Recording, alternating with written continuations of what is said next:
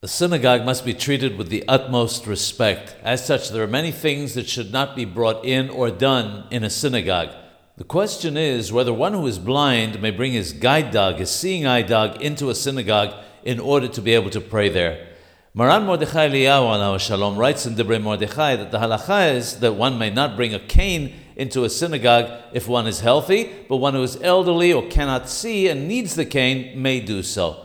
In the case of a guide dog, therefore, he rules that if the guide dog can be tied outside the synagogue, this is obviously ideal. If not, the guide dog may be brought into the synagogue, but should be tied and muzzled.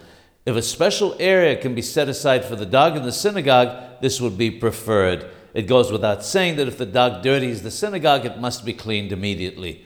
Rav Moshe Feinstein alav shalom rules similarly, stating that one would be depriving the owner of the guide dog of the opportunity of praying in the synagogue if one did not permit him to bring his guide dog in order to be able to pray in the synagogue. He adds that it would be preferable for him to sit near the entrance so as to minimize any disruption. Even though there is a dissenting opinion, this is the accepted ruling.